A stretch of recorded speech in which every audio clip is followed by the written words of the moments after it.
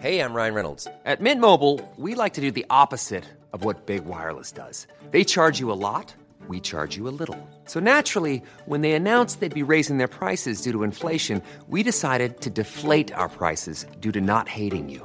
That's right. We're cutting the price of Mint Unlimited from $30 a month to just $15 a month. Give it a try at mintmobile.com/switch. $45 up front for 3 months plus taxes and fees. Promo rate for new customers for limited time. Unlimited more than 40 gigabytes per month. Slows full terms at mintmobile.com. The first guest of the evening is truly a poet. He's an artist. He is a friend and an inspiration to anyone who I think who has ever played the guitar or tried to write poetry. Would you please welcome Gordon Lightfoot?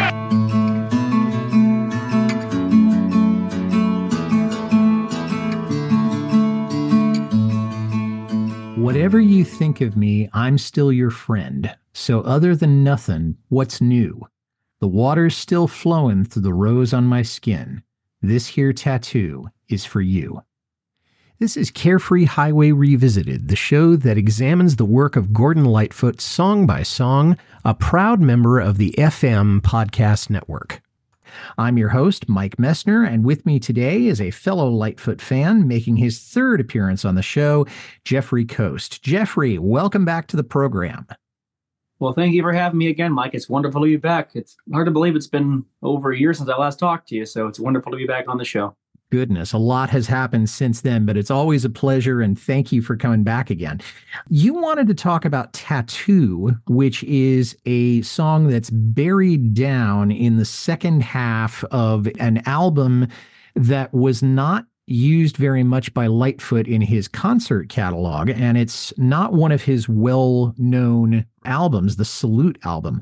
Why did you want to talk about it in particular today? Well, I really like the Salute album itself. I know it's like one of those albums that's kind of, again, very deep in Lightfoot's archives, but I think it's like one of his best, in my opinion, for what he was going for at that time. I actually like it better than East of Midnight in a lot of ways.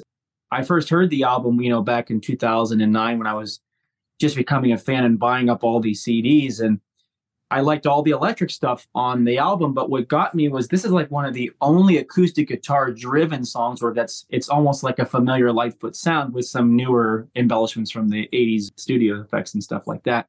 But it's just such a pretty song. And I liked it a lot when I was younger, but I actually had almost forgotten about it up until about couple of years back when I was on my YouTube channel. I was doing some covers from Salute, and I chose about 4 songs, and I did a couple more rock driven versions, but the last song I chose was Tattoo. And I thought, this song, I hadn't done this song in a long time, and I listened to it and I just kind of fell back in love with the melody and the lyrics, and I'm like, I forgot what a great song this was. So when I wanted to come back on to talk with you again, I was like, I wanted to pick a song that was not necessarily obscure, but something that had just a beautiful sense of lyrics. And as I've gotten older, there's some lyrics in this song that are starting to resonate with me that they didn't when I was a teenager first listening to it. It's become one of my many favorites. I can never find a Lightfoot song that's going to have the top spot. There's just too many. But this is definitely, again, just one of my personal favorites. You mentioned the fact that some of the lyrics are meaning more to you than others as you're growing in age and experience. Can you say a little bit more about that? Oh, yeah. There's this big one. Pretty soon, I'm going to be approaching 30 in about another month. And when I was listening to the song a couple of months ago, the line that hits me really hard on this song, I don't know why, is that time has been wasting away. I can see it go sailing on by as it slips through my fingers. And then when he comes back into it again, he goes, time has been wasting away.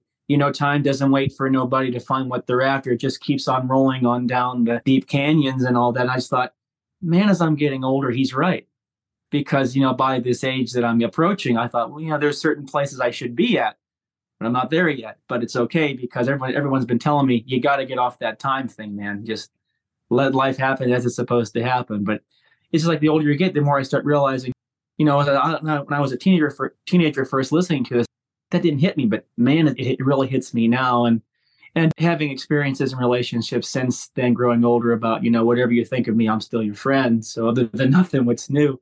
It's just like, I can really relate to the song on a more, I guess you'd say, mature level than I could just liking it before. Because what really drew me to it when I was younger was the melody. But getting into the lyrics of it now, I feel a connection with it more than I ever did. Yeah, when we get older, and speaking as one who has been 30 and I've been 40 and 30 is better, as time goes on, you do realize that you only have a limited amount of time on the planet, and that at some point you're going to have more yesterdays than tomorrows. So I agree with you that he is trying to communicate the passage of time. We'll talk about that a little bit more in context. Is there a time of day or a setting where you would love to just have this as the background to it? Or is this a song that you could listen to absolutely anytime? I think for this song, for me, I think it would be in the summertime, driving as the sun's setting, just kind of like going down the road in your thoughts, kind of like a driving song, just kind of letting the song take you away and let you sort of reflect in retrospect, sort of. That's kind of what I feel when I listen to it. You know, for me, it would be near a body of water, probably a moving body of water like a river or a creek, with the idea that the water's still flowing. Water is a great metaphor for time. And again, we'll get back into that a little bit more down the road. The song is not mentioned in Nicholas Jennings's book at all. And from what I can find, Lightfoot never commented on it specifically. But I have heard some scuttlebutt that Gordon did have a tattoo at one point, and I think it might have been on the inside of his forearm, but I've also heard that he had it removed. So do you have an angle on whether he ever had it, whether he had it and then got rid of it, whether he never had it? What's your knowledge of that? Yeah, I would say it's about the same as you came to. I know there is a mention of a tattoo in the Wayne Francis website. I think it's during the 80s chronological time when this album came out. And it said, I think it was of a rose. And I noticed that with Gordon, roses have been a theme in some of his songs, including Dream Street Rose for the biggest one. But also, I know in the 70s, he had a pair of jeans that had a big rose patch on them. And he wore those on the Saturday Night Live performance. I know that when my dad had saw him in the 70s, he remembers seeing those jeans. So I think him getting a rose tattoo may have inspired the song. And I'm kind of interested exactly when he wrote it. I don't know if he wrote it during the Salute album sessions or he wrote it a couple of years before, because I know there's some songs he recorded later, he wrote earlier. So it could have come from anyone at that time, but I know that I think he did have, in fact, a rose tattoo. I think that's what it said. I think it might have been his forearm, but I find it interesting that he had it removed after time. Yeah, it may have been representative of relationships that he had and lost. And in as much as the man is no longer with us, we probably won't ever know the true story. But right. It's interesting to think about. And the rose tattoo, I mean, there's even a literature by that name. So it's very fitting that he would choose that of all the things he could use to mark his body with. So the lyrics of this are worth talking about, of course. So whatever you think of me, I'm still your friend. So other than nothing, what's new? And the way I see it is that he's meeting with someone, and whether that's a physical meeting or not, we'll talk about shortly. But he's meeting with someone and he's trying to cut through the small talk. So what's new, which is one of those verbal pieces of confetti that we throw out there trying to break the ice with someone. So other than nothing, the water's still flowing through the rose on my skin. This here tattoo is for you. So I think what he's saying is, yeah, our relationship is over, whether it was romance or an affair or marriage that ended in divorce, whatever, that you've still made an emotional impact on me. And whether it's a metaphor for you've left your mark on me, or whether it's talking about here, this tattoo that I'm showing you on my body is for you. What do you think? Did I miss it, or do you think I'm on spot with that? No, I think you're dead on with it. And in fact, when the part when you mentioned about whatever you think of me, I'm still your friend, is obviously talking to an ex-romantic partner. And I have to think that it possibly could be about, again, we don't know when he wrote this song, but it could be in reference to Kathy Coonley, who he was with up until 1982 or so, and then she left him. So we know that she did have a long effect on his life in that period of time they were together. And it's mentioned in the Lightfoot biography how close they were. And in fact, they were close to being even married at one point. So it could very well have been that it was her that he was talking about, especially because her leaving him with his young child, Eric, was what first snapped him out of to quit drinking. Right. So And this was the first album that he made after he got sober. And the opening track of the album is about that. And I've talked about that in other episodes. The boys at the parlor downtown didn't waste any time putting it down. And then he does talk about this idea of time wasting away, go sailing on by as it slips through my fingers. They just keep on rolling as straight as an arrow. And it's a little fatalistic, but I think he's also acknowledging the fact time happens, and when time happens, people change. And it's maybe an acknowledgement, look, what we had, marriage or romance or certainly being in love with each other, it just wasn't meant to be. But we are kind of a victim of time, that our relationship was a victim of time. I think that too. And I also think that sometimes when a relationship ends, and not necessarily on our terms, but the others on their terms, we often can hope that, well, maybe time will change things and maybe they'll come back. You think, okay, we'll take that space of time and we'll see what happens. We'll see if they miss me. Obviously I miss them, but let's see if they miss me. Yeah, it's always that hope that the scorned lover has. Well, they'll see, they'll realize the mistake that they've made and they'll come back to me running or on their knees or something like that. And I don't know how often that really happens, but yeah. Girl of my dreams, you get better each day. I wish I could see you somehow. So that's where you realize this is not an in-person encounter. And it may be just a one-way conversation or a monologue, if you will, where he's talking to a picture of her, or maybe it's a phone call. Maybe it's a letter. We don't know. It's not something where he can physically lay eyes on her, because in 1982, 1983, they didn't have teleconferencing. They didn't have Zoom. They didn't have video calls. So there was no way he could do that if he wasn't in person. And you can't really describe a tattoo over the phone. So what I'm thinking is that if he's not imagining it, then he's writing a letter, like writing it longhand, and he's drawing a picture of the tattoo. And he's saying, okay, I got this on my arm, my chest, my back, wherever, to show him that. And it makes me wonder, gosh, if it was a letter, what kind of form this monologue or this stream of thought is taking, because we know now it's not a face-to-face encounter. That's a good point, because, for example, yeah, like you said, they didn't have Zoom, they didn't have video chat where you could see the other person. And it's also possible that they were not even on speaking terms, or maybe she wasn't speaking to him or willing to speak to him over the phone or even in person, whoever this person is. So perhaps he was even writing a letter to say, here's my thoughts on everything. I still love you. In fact, I love you so much, I got a tattoo to prove it to you that this is for you.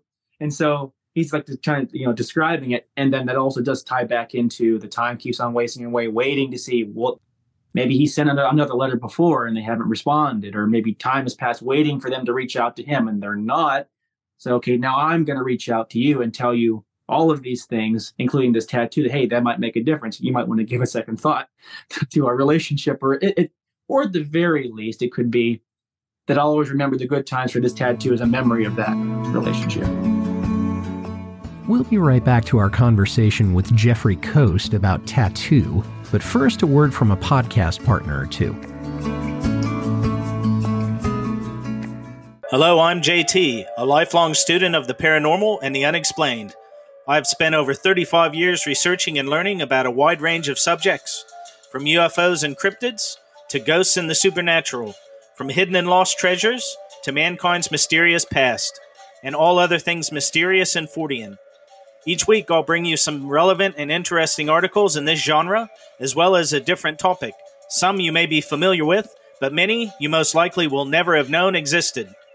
So sit back, relax, and enjoy the ride, and let me be your tour guide as we explore the unexplained on the Paranormal Sun. Hey, do you like classic albums? Technically, like the 20th century albums. Such as like Beatles, Led Zeppelin, Rolling Stones.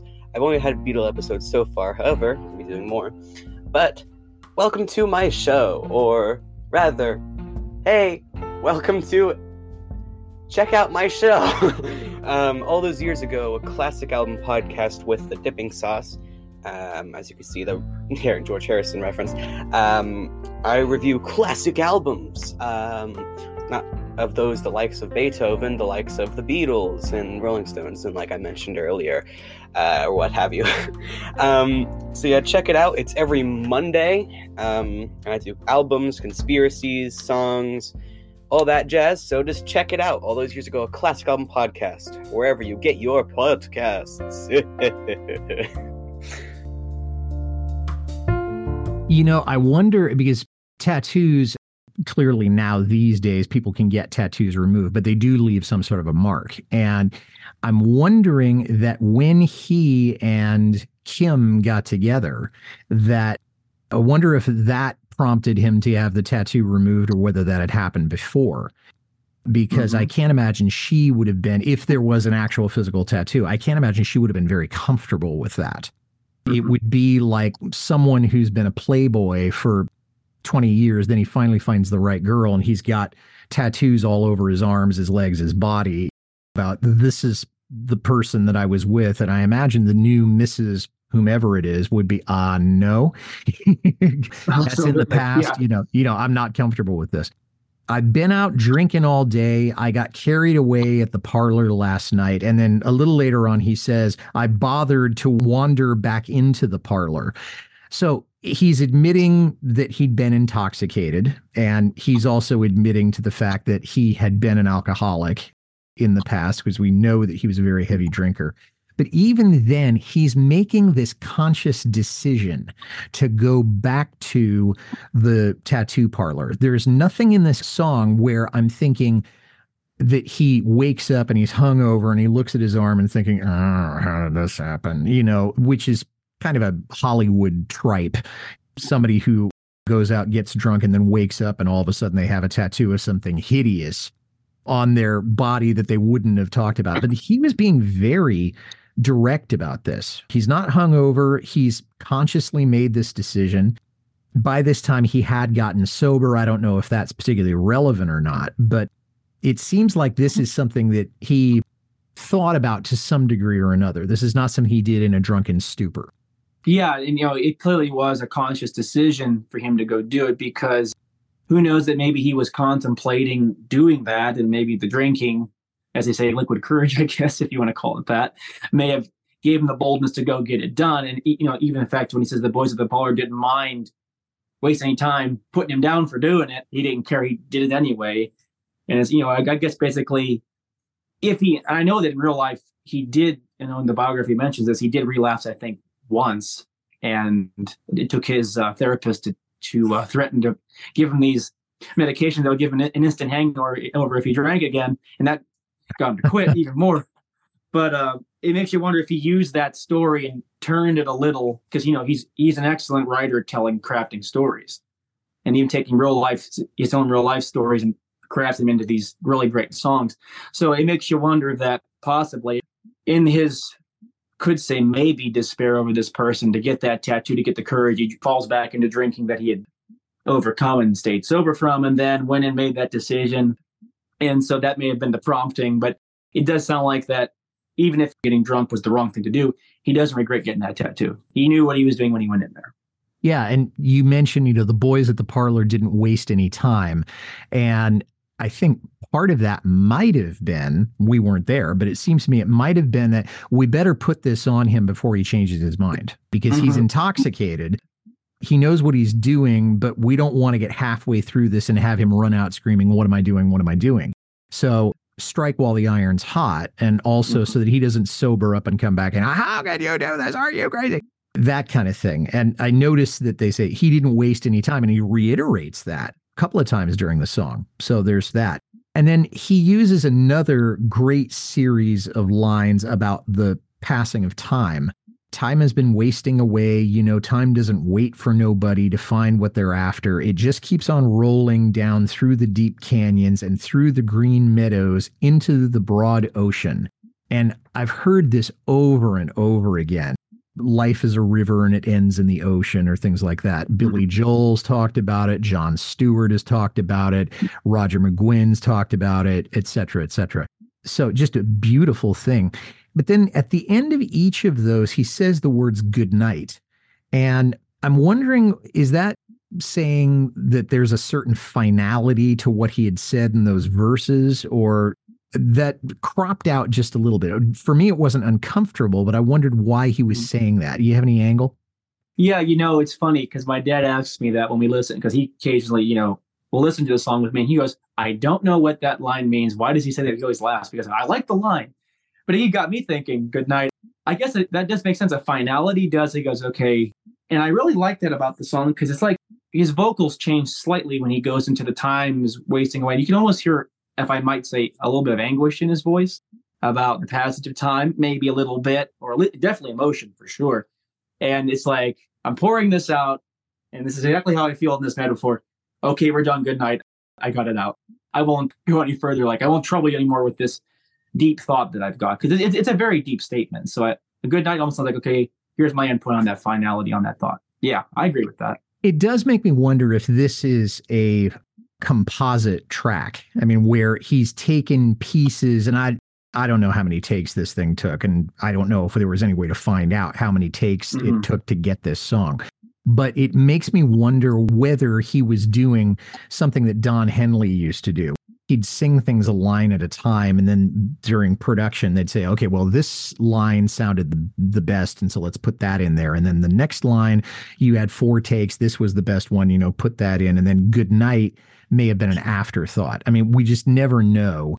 And it's a nice way of rounding out those quatrains, but it does bring up some questions, because usually when you're saying good night, that's the end of the conversation, whether it's at the end of the date or the end of a TV program or the old married couple climbing into bed, mwah, mwah, love you, good night. So interesting that he put it there. And that is kind of all I had about the lyrics, but it is beautifully done. And now we should talk about the music a little bit. My favorite musical aspect of the song is, there's probably 2. The melody is beautiful, and it's reminiscent of some of his other songs, although I haven't sat down and looked at the ledger lines and said, okay, well, this measure sounds like this other song or things like that. But it just sounded reminiscent of other songs that Gordon had written. Then also the synth or the keyboards. Now, I'm a purist when it comes to folk music. I think if you're going to play a keyboard that sounds like an instrument, why not just go play the instrument rather than try to make a machine sound like the real thing? And if that makes me a fuddy-duddy, then so be it. But the only way I think it could have been any better is if you went out and got an orchestra or a string quartet, and that even might have been over the top. So in this particular case, I believe it was either Mike Heffernan or Harlan Rogers who played this. I thought they did that beautifully. So those are my favorite musical aspects. What about you? I like a lot of the things that, if I may, the melody, it almost feels like an ocean wave, kind of like the rolling of the sea. But I love that aspect. As you're playing it, it reminds me a little bit of the opening to Christian Island. Yes, I can feel that, because that's like, yeah, I got that. I'm sailing down the summer wind. Yeah. Oh, yeah. I can feel that. Probably the same key. What key are you playing that in?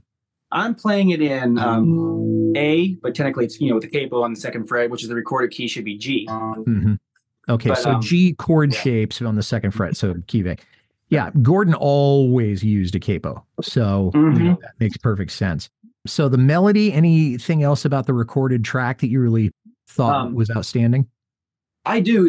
Again, I love the keyboards. They're nice little touches. The one thing that always got me in the song, even from when I first heard it, is at the very end where he repeats, the water is still flowing through this rose on my skin. There's like this, almost like a whistle. I can't do it very well, but where it goes up. And it's either an actual whistle or on the keyboard. I don't know. It's just such a nice little sudden appearance, and it adds a nice, interesting depth to the song. But it's a very basic track. I would say I do agree with you that if he left the keyboards out, it actually would have been fine, because we know that other albums, there's been tracks where it's just him and a guitar, like, Mother of a Miner's Child and The Pony Man, with a few simple little things in between, where it's just him and his guitar. So it could have been done that way. But again, we know that, and especially from reading the biography, and a lot of his fans know this, that he was trying to go for a very adult contemporary sound. He was trying to fit things in with the times to stay relevant. But I think it's very well done. It doesn't sound dated to me. It sounds very good. I just like even when the melody changes and the keys are just placed very so nicely. They're not overdone. They're not too heavy. Which is interesting, though, is there's no really any lead guitar line. If Terry's in there or not, I don't know. But it's just Gordon's guitar and a keyboard. It's just very nicely done. And I'm not even sure if there's anything or I don't think there's any percussion, or if there is, there might be slight brushes, but I'm not sure. It's just very basic, but it's nice. It's just it's not overproduced. It's not too much going on. It's just a nice, beautiful melody. It's a very tranquil melody, I will say. It's a bit relaxing to listen to, Those are the elements I like of it. It's just a very nice acoustic song. We'll be right back to our conversation with Jeffrey Coast about Tattoo, but first a word from a podcast partner or two.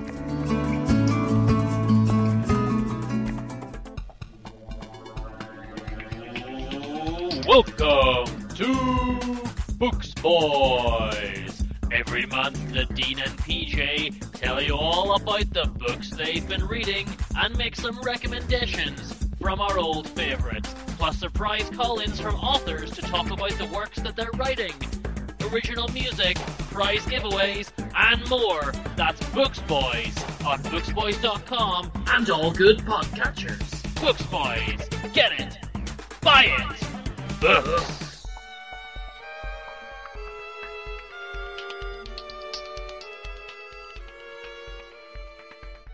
Sanjo, look! Yes, Zach? Wait, what's that thing you're holding up? It's a time travel device. We can use it to go back to the past and watch movies. But we already do that on our podcast, Oldie But a Goodie. No. On previous episodes, we were pretending to time travel. Now we can do it for real. Cool, so we can really go back to the 80s or the 90s? No, Sanjo, you're thinking too little. I mean, we could go really far back, like we traveled back over 100 years into the past. Oh, but Zach, that's so far in the past. Those movies would be old. Yeah, but, a show is called Oldie But a Goodie, so we should probably do old movies. Oh, that's a good point. That's right, folks. This year on Oldie But a Goodie, we're going back further than ever before. Wait, who are you talking to? We're starting in 1920s, doing one movie from that year, and then moving up to 1921. And we're continuing that until the year 1969. Nice. Join our time-traveling journey through cinema by subscribing now to Oldie But a Goodie, out wherever you get your podcasts. That's Not Canon Productions podcast. And that brings us into talking about the people who played on this, other than Gordon. There is no lead guitar. There's no electric guitar that I can hear at all. I got to assume that if there was another guitar, it would have had to have been Terry, because there's no one else that's listed there that I can find. We don't know who played bass. It may very well have been Rick, because he was with the band forever. Hadley Hawkinsmith was also listed as being a bass player. And as I've said before, he was and is a well-known session and touring musician. He worked with Neil Diamond for a very long time. He worked with a number of people in the Christian rock realm. And so he was available and was probably a little bit more of the contemporary edge that Gordon was looking for, more than Rick would have been at that time. Again, we don't know who was playing the keyboards. It might very well have been Mike Heffernan, who again was with the band until Gordon passed away. But it also might have been Harlan Rogers, another person who was very involved with the Christian rock scene in the 80s. We also don't know who did the harmony vocals. Now, Gordon is not well known for having harmony singers on many of his records, and so he might have dubbed his own harmonies. I can't really tell. Carol Parks is listed as being a harmony vocalist, but we don't know what tracks she sang on. She was married to Dean Parks at the time, who's, of course, famous in his own right. Carol since passed away. But the combination is really very well done, and it hasn't aged, as you said. There are other tracks on this album that I really think we're now, it's now over 40 years since he's done it, and it sounds like it's been over 40 years. It doesn't mean it's bad. It just means that it sounds like it was something that was made in the early 80s. But this one isn't one of those. One thing, though, since you talked about the simplicity of it, is that apparently Gordon never played this song in concert. And I absolutely am stumped about why he didn't do that. It wouldn't have called for an elaborate setup. It's not that vocally challenging, or it wasn't for him when he was recording the album and through the 80s and the 90s and maybe even into the millennium. He still had the range, to pull it off. Why on earth would he have not have sung this song? Any thoughts? Yeah, that's the thing too. I actually looked up trying to see if he ever did it live. He never did. There's only one recording of him on the Salute tour. It was the very first show on February 17th of 83. And it's got some bad marks in the bootleg tape. But he does a lot of songs from Salute. He does not touch this one. On that particular concert, he dropped a lot of his hits just to do the new material. Like Sundown was not even played that night. He didn't even do If You Could Read My Mind, which is shocking. That's almost sacrilegious, if you think about it. And I don't mean to attack his thinking on that. We don't know what was on his mind or what was on his management's mind, but that's kind of like going to a Skynyrd concert and they're not going to play Free Bird or Sweet Home Alabama, or going to a Eagles song and they're not going to play Hotel California. You're just thinking, how can you not do that? On the other hand, he was promoting an album, but people don't go to the concerts of well-established musicians to hear the new stuff unless it happens to be on the charts at that particular time. Paul Simon once complained to Dylan that they never want me at my concerts. They don't want me to play Still Crazy After All These Years, or Hearts and Bones, or the stuff he did after Simon and Garfunkel. They just want me to play the stuff that I did in the 60s. And Dylan said, well, if I went to a Paul Simon concert, that's what I'd want to hear too. Oh, yeah. And again, like I just had more, like I said, there's multiple songs he did not do, unless there's gaps in the tape. I could be wrong, but there's like a lot of his best hit songs weren't even featured that night that he would normally do, that he always would do. But I think with Tattoo, it's like he could have done it. I don't know why. I know there's been some songs that are deep tracks on his albums that people love. He's never done live. And even few of them, there's even some like from Cold on the Shoulder and all of them that got maybe one or two plays at Massey Hall. And then he never did them again the rest of the tour. So I think maybe, and this is just a guess, that the why he didn't play Tattoo is maybe because he was trying to drive that new electric driven sound. He was trying to generate all the new sounds go out by the album instead of going with something that sounded a bit familiar to his audiences. And he was trying to get them to like the new stuff. So that might be why. But that song too, and even like Naughty Pine, which was performed, I think, quite a bit during those couple of years. And in fact, I think the last time he did it was 2010 at a signing or something. He did do Naughty Pine, but that song is such an obscure tune, including this one. I don't know why he never brought it out of into the live setting, like not even once. It's just so surprising because it's such a typically good song that he could put anywhere in his set, whether at the end or towards the middle. And I think the fans would definitely like it because it's got the familiar Lightfoot melodies, the familiar Lightfoot sound. I know it would be well received. That'd be a really good question to ask him, and unfortunately no one can, why he never performed it. Yeah, and I don't even know if his band would even be able to tell you. Maybe equally interesting is the fact that there's only one official cover of it that I could find. Jean-Guy Barcan covered it. I imagine he did it in French, but I can't find anybody else that covered the song. And of course, that leads me to the question that I always ask around this time in the show, which is if you could put an artist on consignment saying, okay, you're going to play this song, you're going to cover this song, I'll pay for the production, you can keep all the profits, who would you want to do it? And so, Jeff, who would you want to cover this song? I think James Taylor could do a good take on this because it does sound a bit like some of the stuff he was doing in the 80s. So possibly James Taylor could do a very nice rendition on this. I believe he could really do his good take on it. If I were to pick somebody more modern, one that might actually be able to do it, perhaps, and this is really a big stretch, Luke Bryan, mate. The contemporary artists in his generation, in Gordon's generation, and I know James is a little bit younger, but I think James's voice is a little bit too light for that. I think Lightfoot having that baritone feel to it, where it's a little darker, a little heavier. Jackson Browne, I think, might be a little bit closer to the mark. But I can see someone in the country field doing this because it's a stereotype that rednecks get tattoos, but it's certainly not limited to rednecks. But I actually thought of a couple of country artists that I would like to hear do it. I can hear George Strait do this because I think he has the gravitas to pull it off, and he also has the tonal quality. Same way that Merle Haggard probably had back in the day, or maybe Waylon Jennings. But then I'd like to hear Luke Combs do it too, because I think although he's a little bit more good old boy, have a good time, I think he could also do a passable job on it also. It may happen, it may not, but if it does, I'll be the first one to download the song. Jeffrey, as we're sort of winding up here, as you said, it's been about a year or over a year, I guess, since the last time you and I talked. And since then, of course, we know what's happened. Can you recall where you were and what you were doing when you found out that Gordon had passed away? Yes, actually, I was talking to you. We were conversing over Instagram about when to schedule this episode. No kidding. It was about maybe a half hour before, and you were asking me what song to do, and I mentioned this one, and I was looking through some others to maybe if I wanted to do that, and I was on YouTube kind of looking through, and all of a sudden I see this video that says Gordon Lightfoot has passed away, and I thought, no. And it's going to sound funny, but a few months prior, I actually had a dream that he passed away. No kidding. This is the truth. I had a dream that he did pass away, and I woke up realizing that, oh, he's still alive.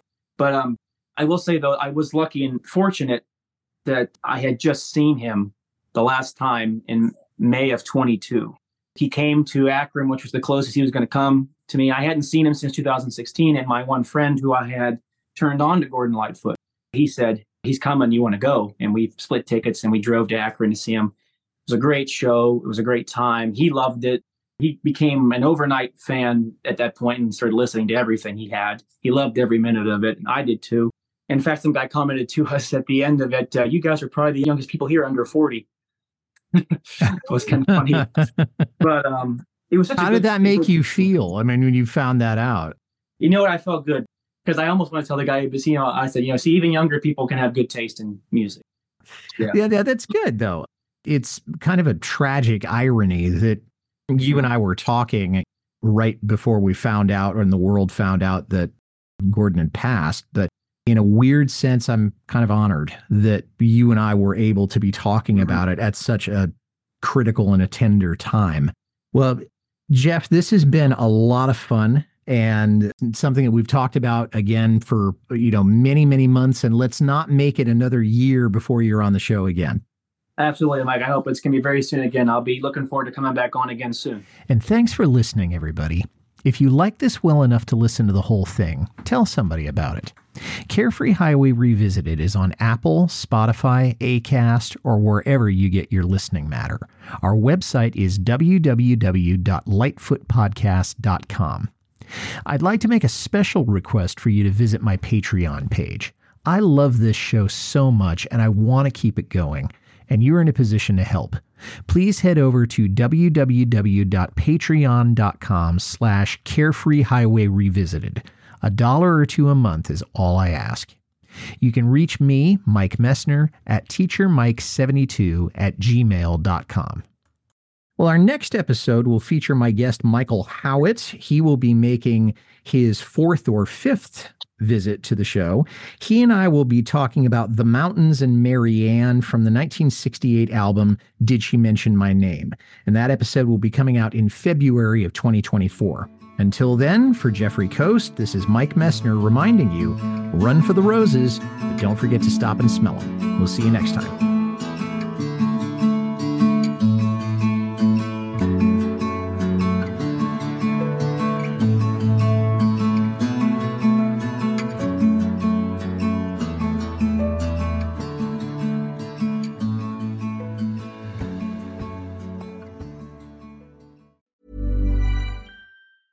Selling a little or a lot? Shopify helps you do your thing however you cha-ching. Shopify is the global commerce platform that helps you sell at every stage of your business. From the launch your online shop stage to the first real-life store stage, all the way to the did we just hit a million orders stage. Shopify is there to help you grow. Shopify helps you turn browsers into buyers with the internet's best converting checkout. 36% better on average compared to other leading commerce platforms. Because businesses that grow, grow with Shopify. Get a $1 per month trial period at shopify.com/work. Shopify.com/work.